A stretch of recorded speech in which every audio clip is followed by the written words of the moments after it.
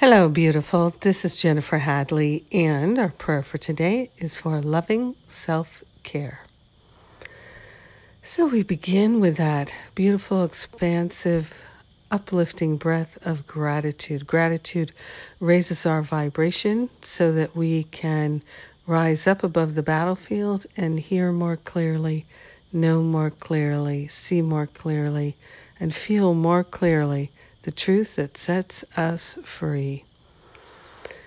So we take that breath of love and gratitude, open our hearts, open our minds to the infinite love, the pure intelligence, the wisdom, the all good that is always there for us. We are grateful and thankful to partner up with the higher Holy Spirit self and to remember and recognize our life is a life of love. That's how we're designed.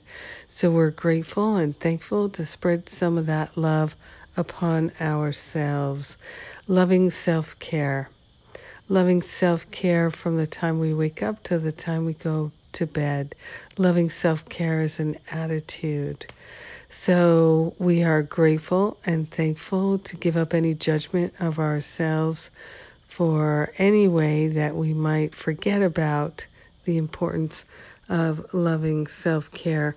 And we are grateful to cultivate the habits of loving self-care in our eating habits, in our sleeping habits, in our bathing habits, in our walking around town habits, in our being at home with family habits. Our habits of loving self-care are emerging. We are grateful and thankful to cultivate many, many, many ways to practice loving self-care, and we are grateful to make it a priority as it shifts and changes in our life.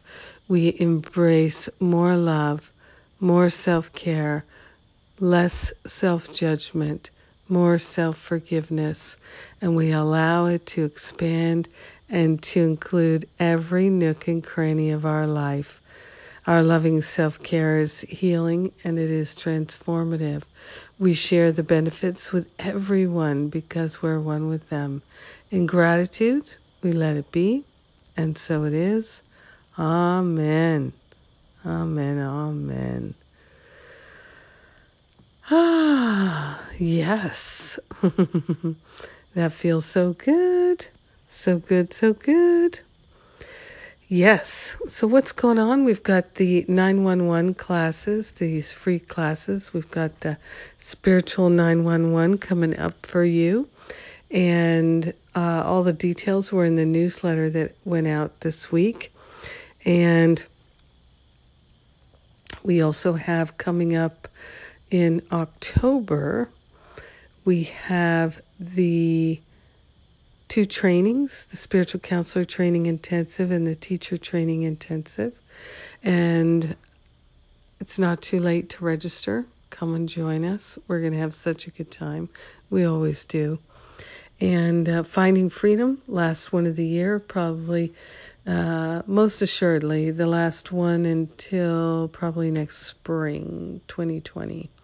So this is a great time to deepen your spiritual practice.